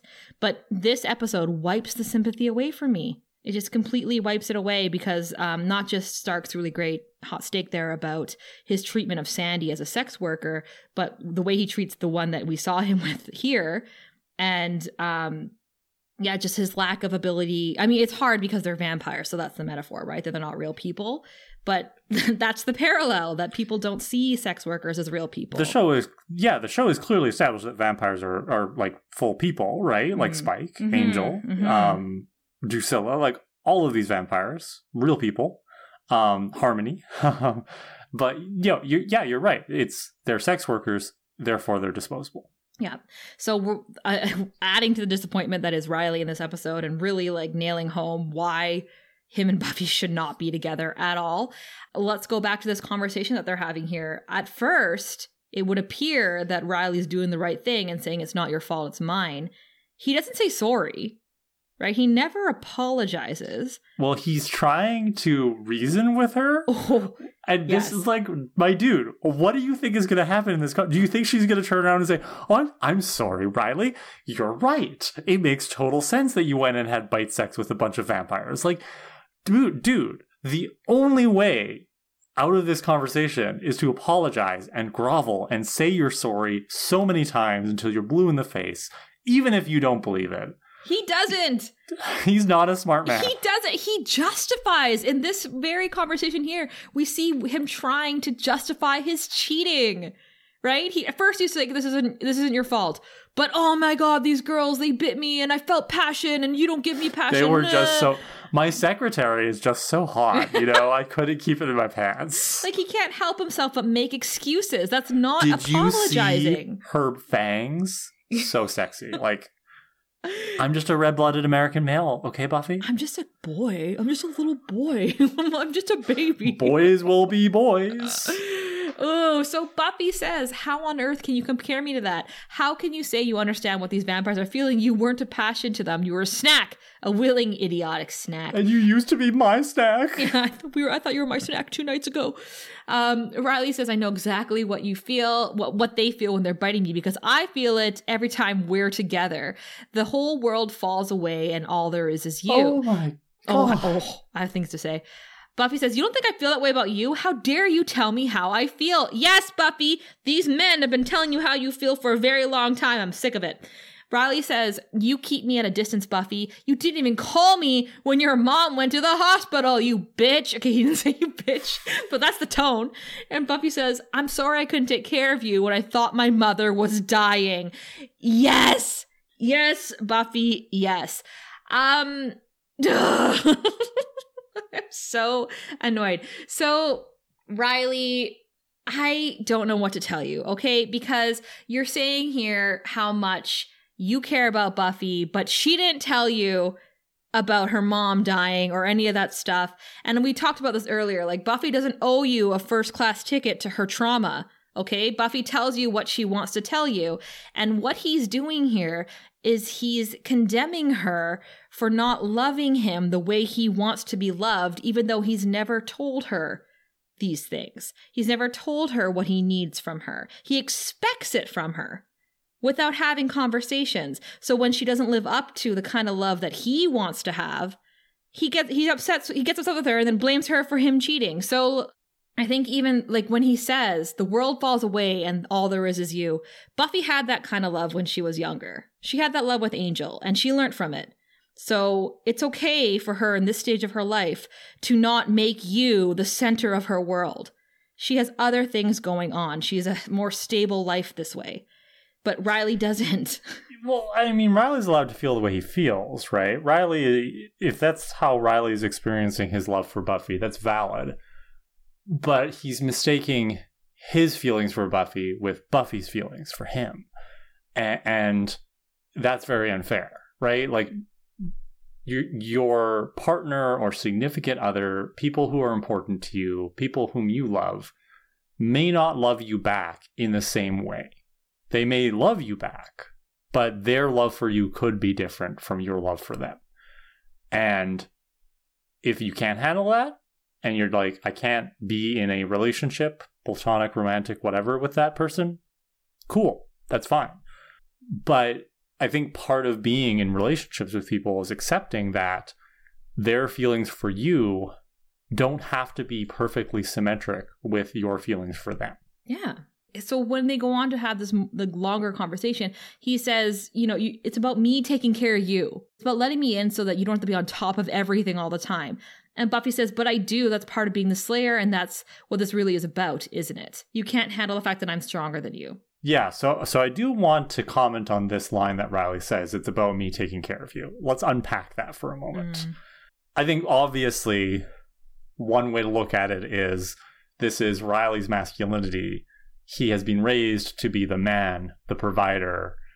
No offense, Steph, but straight people sometimes are just so boring. He's got to take care of Buffy because he's the man.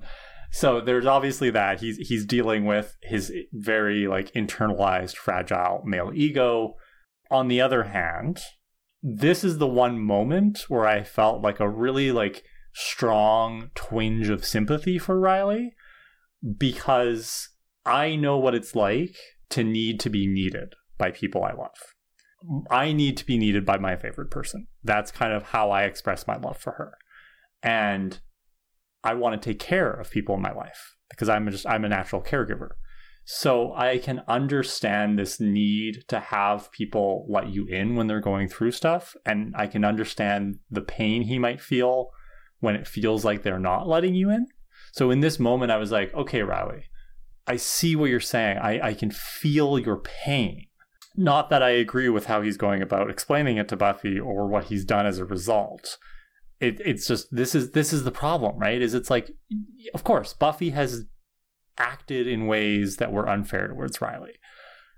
But instead of having mature conversations about it, instead of recognizing that sometimes even when you need somebody to need you, they're not going to open up to you, and you have to accept that because, hello, they're another human being and that is their choice and you just have to live with it. Riley is throwing a temper tantrum because in this moment, instead of seeing Buffy as a fully realized human being, he sees her as this object that he calls girlfriend. And because she's not performing her role as girlfriend in the way that meets his expectations, he thinks that she is a broken toy. And that's very unfair to Buffy. It's also really sad and unfair for Riley. And I think this is what a lot of people who struggle to unlearn and unpack internalized misogyny and toxic masculinity have to grapple with as they undergo that journey. The most beautiful thing about loving another human being, platonic love, romantic love, whatever, the most beautiful thing is that ability to be vulnerable and to accept that this other person whom you love may not always live up to your expectations, because they are human, and humans surprise us, and humans betray us, and humans, don't always do what we expect them to do. But that's what makes it better than if they were a computer program or a stuffed animal or a toy or a storybook. True love of any form is beautiful because it is surprising and unexpected and dynamic. But poor Riley, because of his trauma, because of his upbringing, because, and we don't know much about his upbringing, unfortunately, poor Riley can't see past his pain. So I sympathize with him. I don't agree with him, but oh boy, this guy's got a lot going on. Yeah. Well said. That was very nice. When you say that you have sympathy for Riley, it's like, it makes sense. And we've talked about that earlier in this episode, right? Like, yeah, there's sympathy there, but he's already cheated. And that's where I get stuck, right? Where he's like, it's about me taking care of you. It's about all this stuff. Well, Riley, you should have talked to her about this. This is the conversation you should have had months ago, before you do the hurtful thing, which is what Buffy's upset about now, which you still haven't apologized for.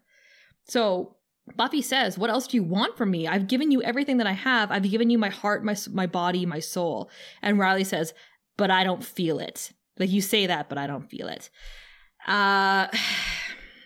Yeah, I think at the end of the day with this conversation, for me, I get thrown back to Doom. When you and I watched Doom in season 4, and he pushed and he pushed and he pushed for this relationship.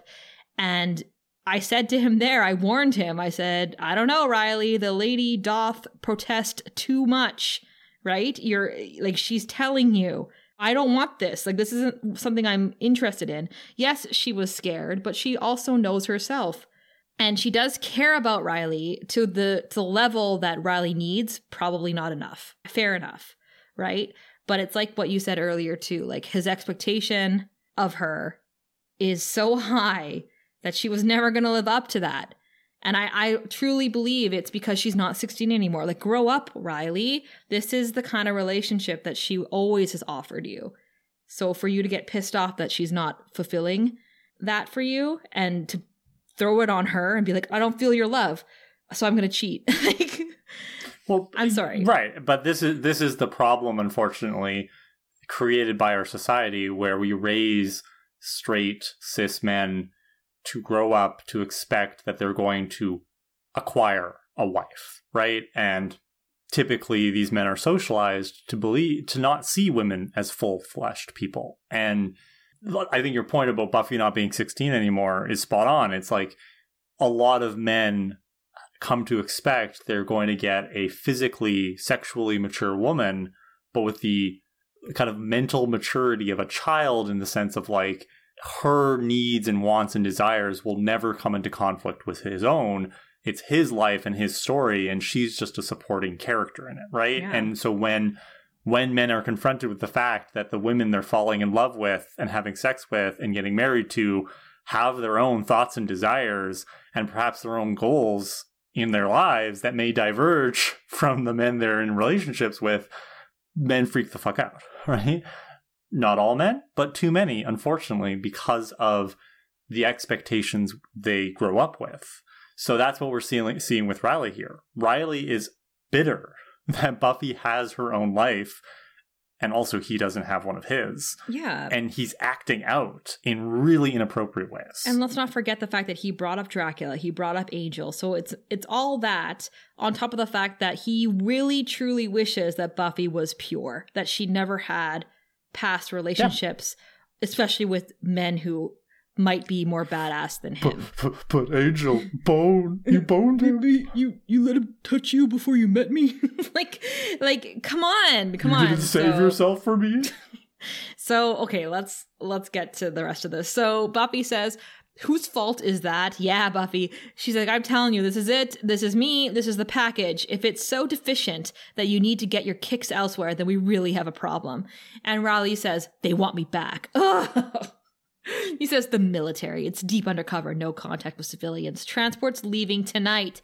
But he's like, when were you going to tell me this? And he says, I'm telling you now. Yeah, after I spent 5 hours hanging out with Spike. So it's an ultimatum. You're springing this on her at the last minute to try to force her to panic and think that she has to do something extreme to keep... This is fucking manipulative. This is fucking low ass shit. So Buffy says, so are you going to go? He says, if we can't work this out. Buffy says, then what? This is goodbye? You are unbelievable. Yes, he is, Buffy. She says, you're giving me an ultimatum? Riley denies it. Riley's like, no, I'm not. She says, you are. You expect me to get over it now or you're gone. And I will not take the blame for this. And Riley grabs her and says, I'm not asking you to. But you are, Riley. Like, you're putting all of this responsibility for the future of your relationship on Buffy and her choice, but you're the one that cheated. You're the one that needs to apologize. So here's the thing. Yeah. Like, I don't think Riley expects her to react well to this. I think he's looking for an excuse to say, you're being unreasonable and that's why I'm leaving, right? Ugh. He needs to feel good about himself right here. If he truly wanted to save their relationship, he would have told Graham to fuck off and said, I'm sorry, I got to stay in Sunnydale and work on my relationship. If you truly want to save his relationship, he wouldn't have cheated in the first place. He wouldn't have cheated and he wouldn't have hung out with Spike all day and he would have done a lot of things. Okay, but here's the thing. Like you are once again blaming Buffy for your shit choices. Just like in the Yokel Factor when he's like, I'm so in love with you, I can't think straight. Like, again, making it Buffy's problem. Like, you're the reason this is happening. You're the reason I cheated. You're the reason I don't feel love. And I'm sorry, but like, the ultimatum pissed me off so much because Buffy said at the beginning of this scene that she needs time, right? I don't want to talk about this right now. I need time. And what does he do? He's like, okay, yeah, you got half an hour.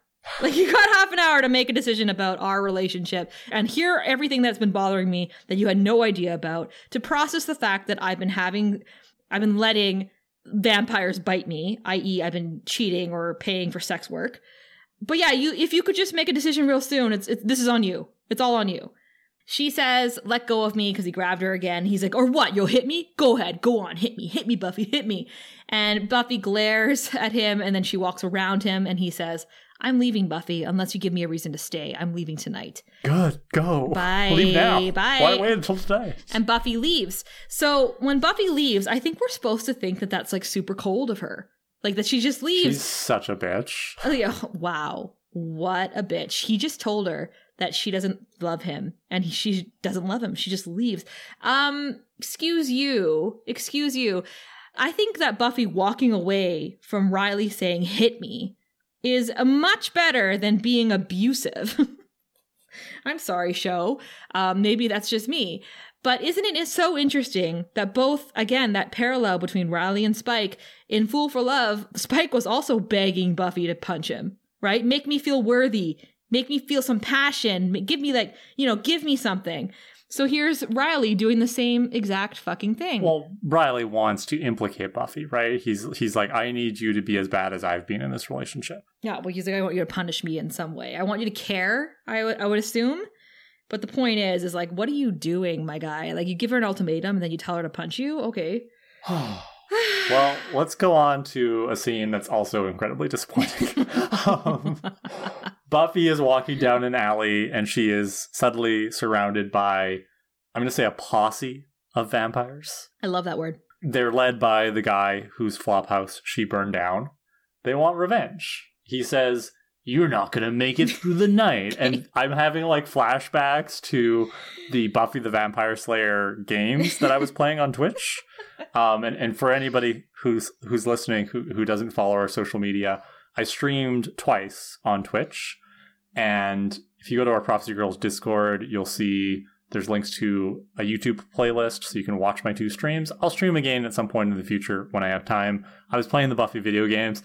And this scene is like right out of those games where it's like vampires surround Buffy and come at her and she just like punches them and punches them and punches them and they utter like these awful one-liners. They're so confident. They're overconfident. Buffy's just like punch, kick, punch. I compared this vampire. I said he must be a disciple of Toph. Remember Toph from The replacement. How could I forget Toth? But like I have more sympathy for Toth than Riley at this point. Oh, absolutely. But these guys worked for Toth because they're also not planning their strategy very well. They just kind of but at least they tried strength in numbers. They tried strength in They numbers. just didn't have enough numbers. But my thing was like, he was so worried. He's like, you brought the Slayer here? It's like, well, you also don't have to attack her. You could just hide from her. You also don't have to run a flophouse in Sunnydale. Yeah, there's so many things where it's like, this is on you, vampire. So it's true though. Buffy says, walk away. I'm serious. Like, I'm in a bad mood. Don't do this. They all attack her at once, and it doesn't matter how many people they have because Buffy takes them all out. One of them's actually holding a very handy wooden stake for her. Yes, I noticed that. Like he comes at her with this long wooden, I don't know if it was like a pole or something ripped from a crate. Yeah. And it's like, why would you attack her with the one material that you know can harm you? Why not find metal or plastic like my dude? With her most valuable weapon, So Buffy takes them out, literally like 6 of them within 5 seconds. It's so good. Yeah, I love it. The leader dives over her. She gets him. This is not the part of the scene I meant was disappointing, by the way. It's the next part. This is awesome. We needed this. But the last one is the girl who was given Riley the suck job earlier this episode.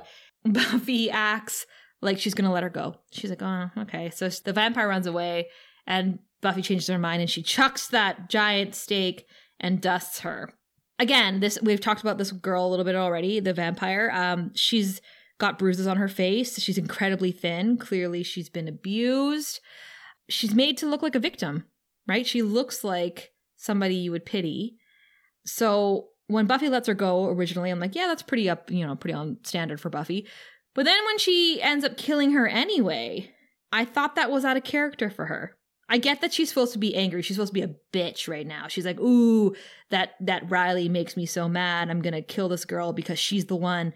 But Buffy shows so much sympathy to vampires that don't deserve it. Not that this vampire deserves it, but I just feel like it was just out of character for her to have sympathy, but then let her anger overtake her. Yeah, this is a tough one for exactly the reasons you articulated. Like, she's a vampire. Buffy kills vampires. It's her job title.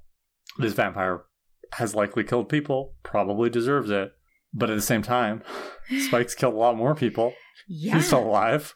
Or undead or whatever. Spike's sneaking into her basement when her mom's in surgery. Yeah. I think this is... I think where I come down on this is just another example of how, the show's fumbling attempts to portray serious things like sex work often come into conflict with its attempts to explore supernatural and metaphysical questions of morality and good and evil, right? Like, if this girl were human and a sex worker, and Buffy did something violent or helped her be arrested or whatever, that would be really bad.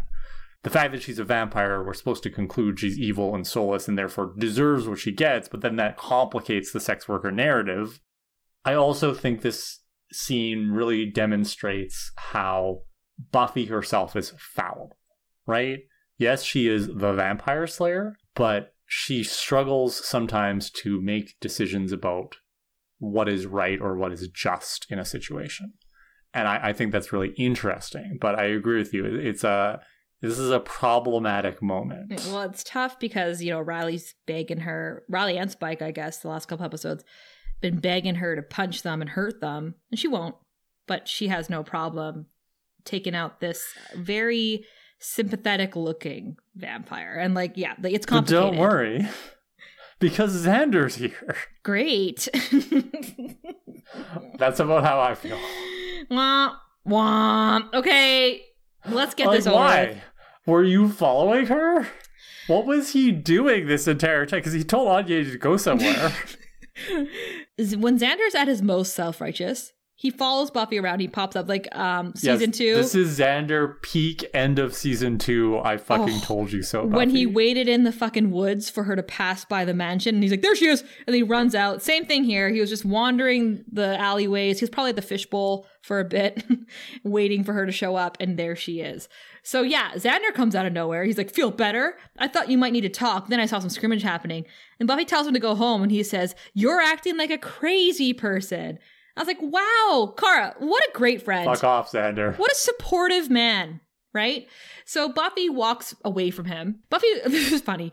Buffy walks into a warehouse and just stands in there. And I was like, what is this place? Well, she's waiting for the rest of the level to load. I see. So Xander says, you can't deal, so you hide. Not very Slayer-like. Shut the fuck up, you patronizing piece of shit. This has nothing to do with her being the Slayer. She's a 19-year-old girl whose mom just went through a cancer scare, and her boyfriend is in the process of like cheating on her, and they're breaking up. And this is what you're doing with your time, Xander? I'm thrown back to season 2 and 3. Is that right? You had a choice, Xander. It's this or the Chimp movie, and you chose this. So Buffy tells him to leave her alone. He has no idea, like, you don't have any idea what's going on. And Xander says, so you and Riley aren't imploding? What I can't figure out is how you never saw it coming. So Buffy asks who told him, and Xander says, it's right in front of my Xander face. The guy would do anything for you.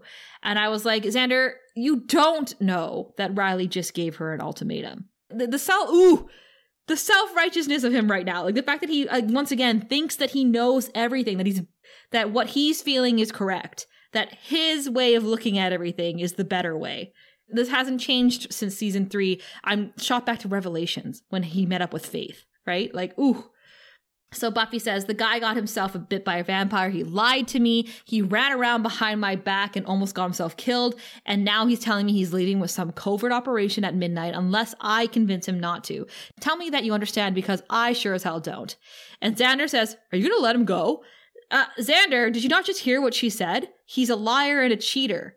She has every right to be pissed right now. Buffy says, it's not her decision to make it. It's not fair. Yes, it's not fair, Buffy. And Xander says, who cares if it's not fair? In about 20 minutes, Riley's going to disappear forever unless you do something to stop him. Oh, no.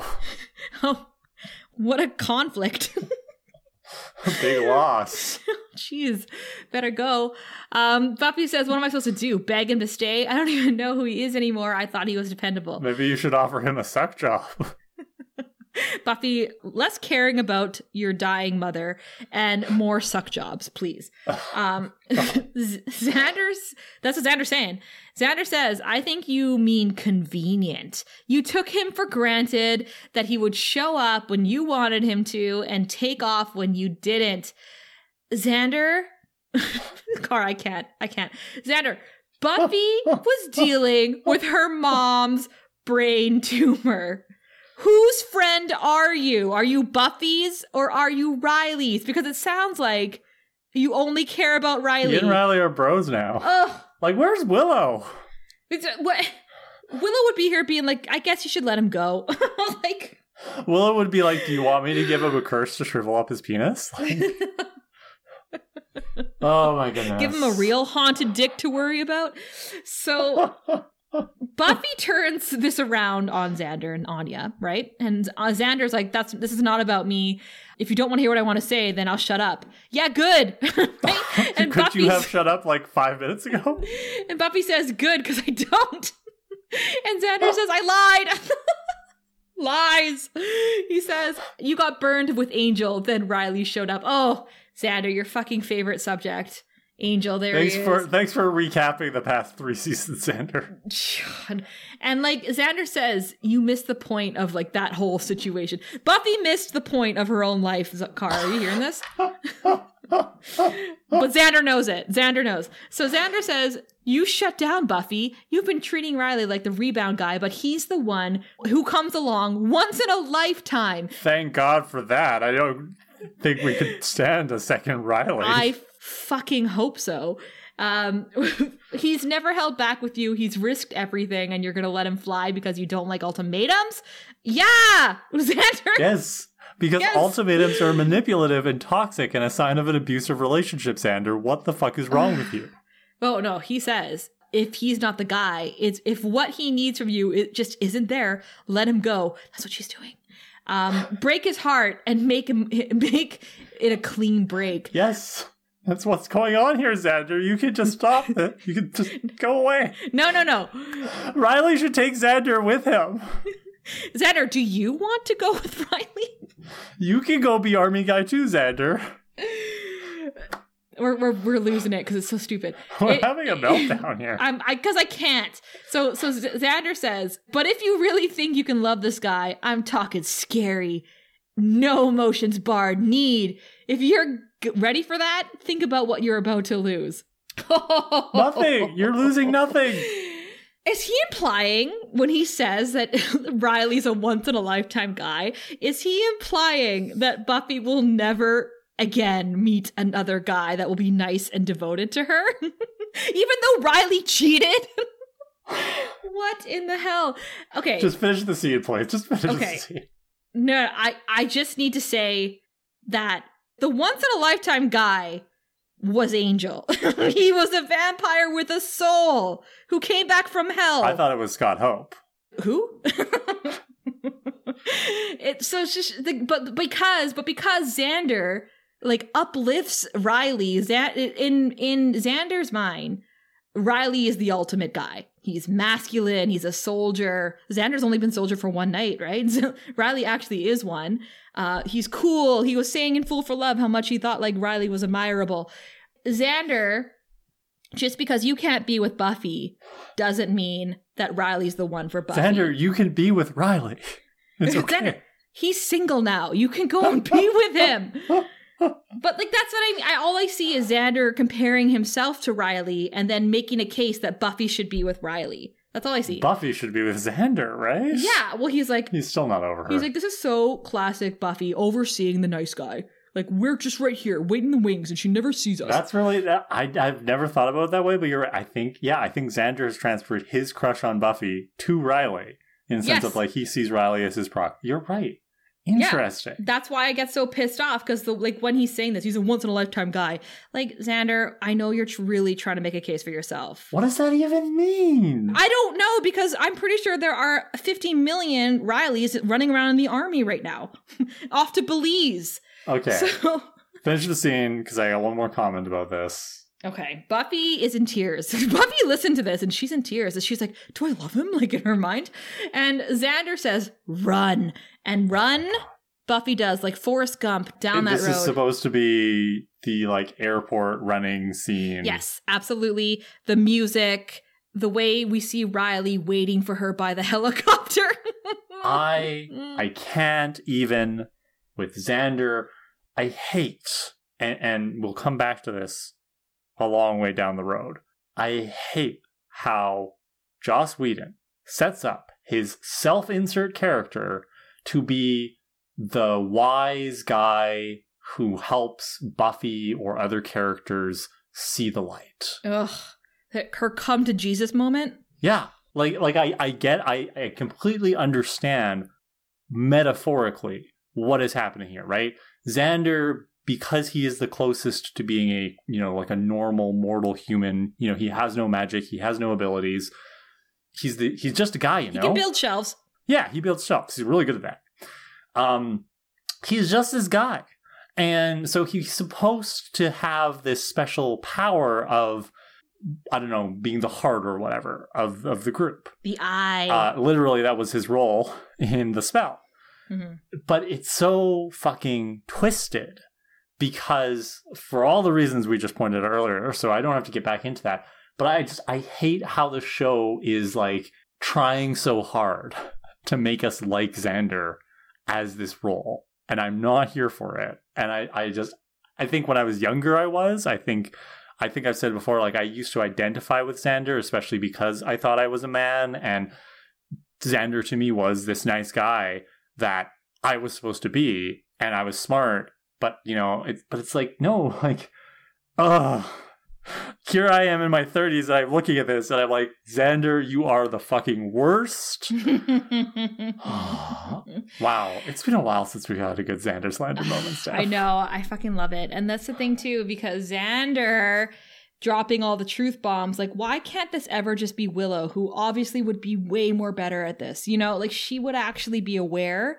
When I'm saying that it's not fair that it's Xander, is because he's taking Riley's side. Xander, you're Buffy's friend. You're Buffy's sidekick. Don't make her chase this cheater. Yeah, he's telling Buffy it's her job to fix all of this. Yeah. He's like, it's your fault. You're the one that pushed her away. Fuck you. No, she didn't. You're not worthy of him. I wish I could be with him. I can't. Okay. I'll do it. Okay. Buffy is running down the street. You say faster than when she was chasing the Cobra Demon. You know what I thought of? I don't remember if this is in slow motion. I thought of the sequence where she's wearing that bomb-ass long blue coat in season 2. Becoming part 1. Yes. She is running to the school after Angel tricked her, or Angelus tricked her, right? Yeah. That's what I thought of. She's like running, but it's going to be too late. Riley is waiting by a helicopter in a park for some reason. But no one specified, like, how does Buffy know? I think he just walked around until he heard a helicopter. Well, it's so small in Sunnydale, so she heard them. Woo. So Buffy is running the 5 miles or whatever. Because you see my note, I was like, maybe it's in Ruggs Field, so she had to run 5 miles in 15 minutes. So the helicopter starts up, Buffy's running. Riley stands there, cut back to Buffy's running. Looks up hopefully, is it Buffy? No. Riley gets into the helicopter. It's taking off, and just as Buffy shows up, and she's shouting, but of course, nobody can hear her over the sound of the helicopter, she's like, Riley! Riley! You can see her mouth moving, but Riley, of course, is not looking down, because why would he look back? So he's not seeing. So this is supposed to be so sad and tragic, and we're all supposed to be bawling our eyes out because they've missed each other. Buffy was going to beg him to come back if only he'd looked down. I'm cold right now, Steph. I think this is the most insipid ending to this episode. I know there's one more scene coming after this, but like, I don't care. Go away, Riley. You have burned all your bridges with me. Leave. Good riddance. Goodbye. We're never going to see you again. Bye. Okay, they missed a golden opportunity for Graham to be shown, like, waving at Buffy. Bye, Buffy. I mean, for all we know, he saw it. He didn't say anything. I'm like, what was going to happen? Like, if Riley did see Buffy, was he going to be like, stop the helicopter? They're going to be like, oh, yeah, fine. Like... Oh, sure. Would he jump out of the helicopter? I would love for him to jump out and go splat. You know what I really wish, and I think it's a missed opportunity? I wish that Buffy had met up with him, and he thinks that she's gonna ask him to stay, but she says, Xander just said a bunch of fucking bullshit, and I wanted you to know that I'm better than you. I don't deserve your cheating bullshit, so go to Belize, enjoy yourself, have a great life, peace. Like, I think that's what she should have said. Yeah. But she didn't. She missed him, Cara. She's sad about it. She's walking down the street sad. We know that's what she's feeling. We're supposed to care, obviously. We're supposed to care that she missed him, right? That she didn't get a chance to tell him how she really felt, even though I think we all know how she really feels. She's got caught up in Xander's bullshit. We cut to Anya's apartment, and I thought she lived with Xander, but clearly she still has her own place. Xander says, I gotta say something because I don't think I've made it clear. I'm in love with you, powerfully, painfully in love. The things you do, the way you think, the way you move. I get excited every time I'm with you. I'm about to see you. You make me feel like I've never felt before in my life, like a man. I just thought you might want to know. And Anya kisses him. I'm very happy for Anya in this scene. Like, don't get me wrong. Oh, yeah. Anya deserves this from Xander, but she deserves better because she deserves this all the time from the beginning of the relationship. Yes. I think we're supposed to see this as a romantic thing of like, there's the contrast with Buffy losing Riley or whatever. And now Xander's like realizing what he has with Anya. And it's like, you don't deserve Anya. About time. Anya should have been getting this from the beginning. This is not romantic. This is Xander being pathetic And I mean, I hope for their sake that this is a turning point and he starts to treat her better. I am not optimistic. What I don't like about it is that Xander gets to use Buffy as a poor example and gets to fix his relationship. And once again, gets the moral ground here, right? Like, oh, Buffy fucked that up. I'm not going to fuck it. I'm going to learn from what she did. Because Xander is the true hero of this series stuff. So Xander gets love, and Buffy, again, ends up with nothing. I think she was going to be okay with that, but then he snuck in there and made her feel bad about it. And then he's like, well, my work here is done. I guess I'll go tell my girlfriend of 1.5 years that I love her. And she's going to kiss me, and I'm a hero. Okay. So the very last shot is Buffy sitting sadly on her stairs, devastated. And then we see Riley flying away in the helicopter. The only way they could have botched this ending any differently would be if Spike just showed up and sat with Buffy on the stairs. Oh my goodness. But the sadness of Buffy, I'm sorry, it's just not earned. The Ruffy relationship is not enough for me to care about him leaving. I don't care. I think it makes sense that Buffy's sad, right? Because this has been the second most significant romantic relationship in her life up until now. No, Buffy can be sad. I'm not sad. Right. That's what I'm saying. Is I think her being sad in this moment makes total sense. Don't worry, Buffy. You'll get over it. If I were to sum up Ruffy right now, I would say, yep, that's just two young people who made a lot of mistakes, mostly on his side. I need to compare Riley to Angel right now. I do. Because remember in season 3, Lovers Walk, right? Spike is saying, love isn't brains, children, it's blood. And we disagreed with him, right? Love is brains a lot of the time. And I think Angel proved that when he let Buffy go, right? He used his brain. He didn't follow his heart. He said, you deserve better than me. I'm going to leave. Clearly, Spike and Riley seem to think along the same lines, right? Like love is blood. Love is what you feel and like what you show me, and like it's all consuming. And that's immature.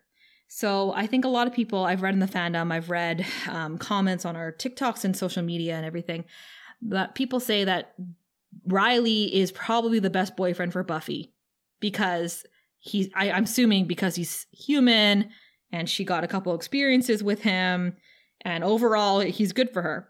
But now that you and I have watched 4.5 seasons of the show and we just saw the breakdown and the final nail in the coffin, which was Riley and Buffy, I don't agree. I don't think that Riley is the best guy for Buffy. I think if we were to compare the two boyfriends together, yep, Angel and Buffy had a lot of trauma, obviously, especially in season 2. But what we saw in season 3 between Buffy and Angel was more mature, more emotionally fulfilling, and more uplifting for Buffy than what we saw with Buffy and Riley. I'm sympathetic to the whole idea of like Riley was right for Buffy for a time. You know, back when she was in season 4. But they've grown apart. And my problem with Riley, as I've said before, is the writers never gave him enough character development for us to truly understand his backstory. I think the writers do Riley and Ruffy a disservice compared to Angel.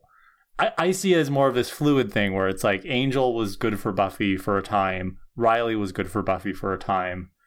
But I'm also, when I look at it from this meta perspective, I'm just like, oh, damn, like, the show worked really hard to turn Riley toxic, I think is what I'm trying to say.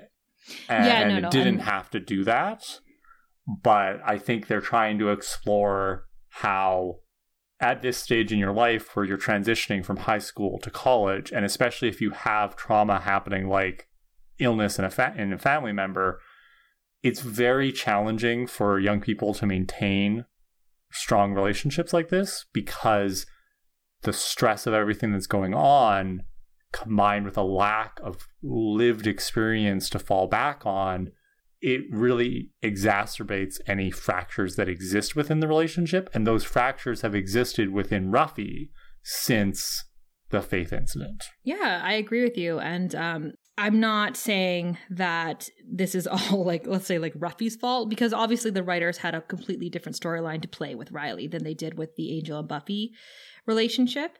I just think that we see so many red flags with Riley starting from the cheating incident and into season 5 that when I compare the two relationships together and what was more beneficial to Buffy at the end of the day, she definitely needs a guy that does not blame her for him feeling insecure and alone.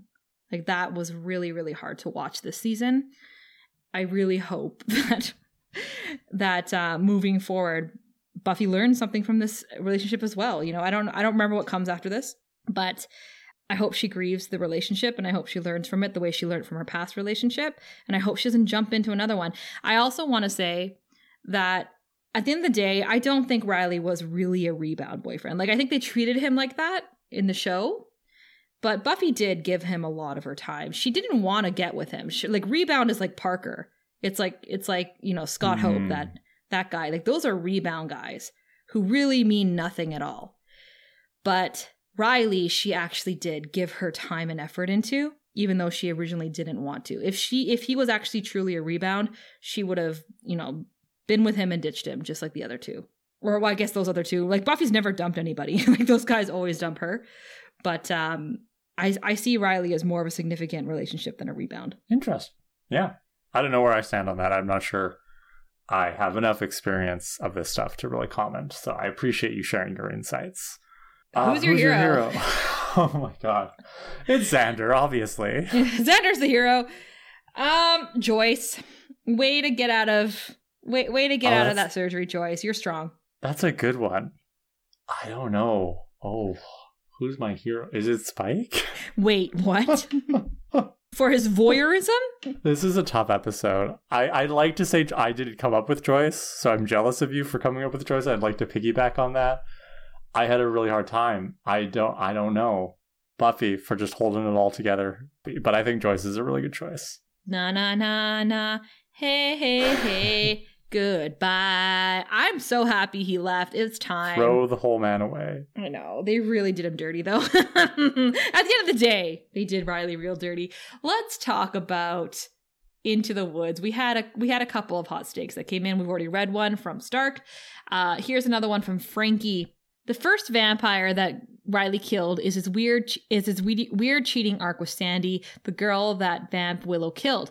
I've got a lot of feelings about this arc. It's so odd, it's kind of cheating, but I've always read it as less as a sexual or romantic thing and more as a fundamental betrayal of both of their values. I'm also always annoyed that Xander's take on the situation. He treats it as if it's the ultimatum that Buffy dislikes, as opposed to the fact that he's cheating on her. Yep, Frankie, exactly. Yep. Nailed it. Boom. Zoe says, you guys once asked if anyone enjoyed the sex scenes between Riley and Buffy, and I just wanted to send in my vote. Did we? Did you do a poll on this on Instagram? Did I? Zoe says the Ruffy sex scene is gross and deeply disturbing, does not seem enjoyable. Thank you for agreeing with me, Zoe. And I don't think Riley knows where everything is, if you know what I mean. No. Go on. Buffy's face in that scene just looks scared to me. Yes, thank you. That's because his dick is haunting her. Right? Also, like, we saw Buffy's sex face, but we didn't get to see Riley's fish face one last time. Just the whole, like, the way he's on top of her just looks so uncomfortable. Like, she looks uncomfortable. Yeah. Do you like it?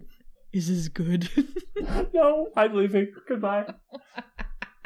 All right, our last hot steak for tonight is from Jana, who wrote in about Shadow and says, I would love to offer a funny-ish story. When I was diagnosed with a brain tumor, not a glioma, and mine is very operable, one of the things they asked me about was my cell phone usage. This was just 2012. Not yesterday, but not too long ago. I have no idea what they did with the questionnaire afterwards, and I definitely was only absorbing partial information in the first few months following my diagnosis. But there are definitely those ridiculous questions that are asked after a brain tumor diagnosis. Maybe it wasn't a funny story, but anyway, I thought I would share it. Do you still have your tumor? You didn't follow up with the important part. You said it's very operable, but you're saying like you still have it. I hope you're okay. Like, clearly you're still alive because you're writing in, Jana. Thank you for sharing. I hope you're doing well.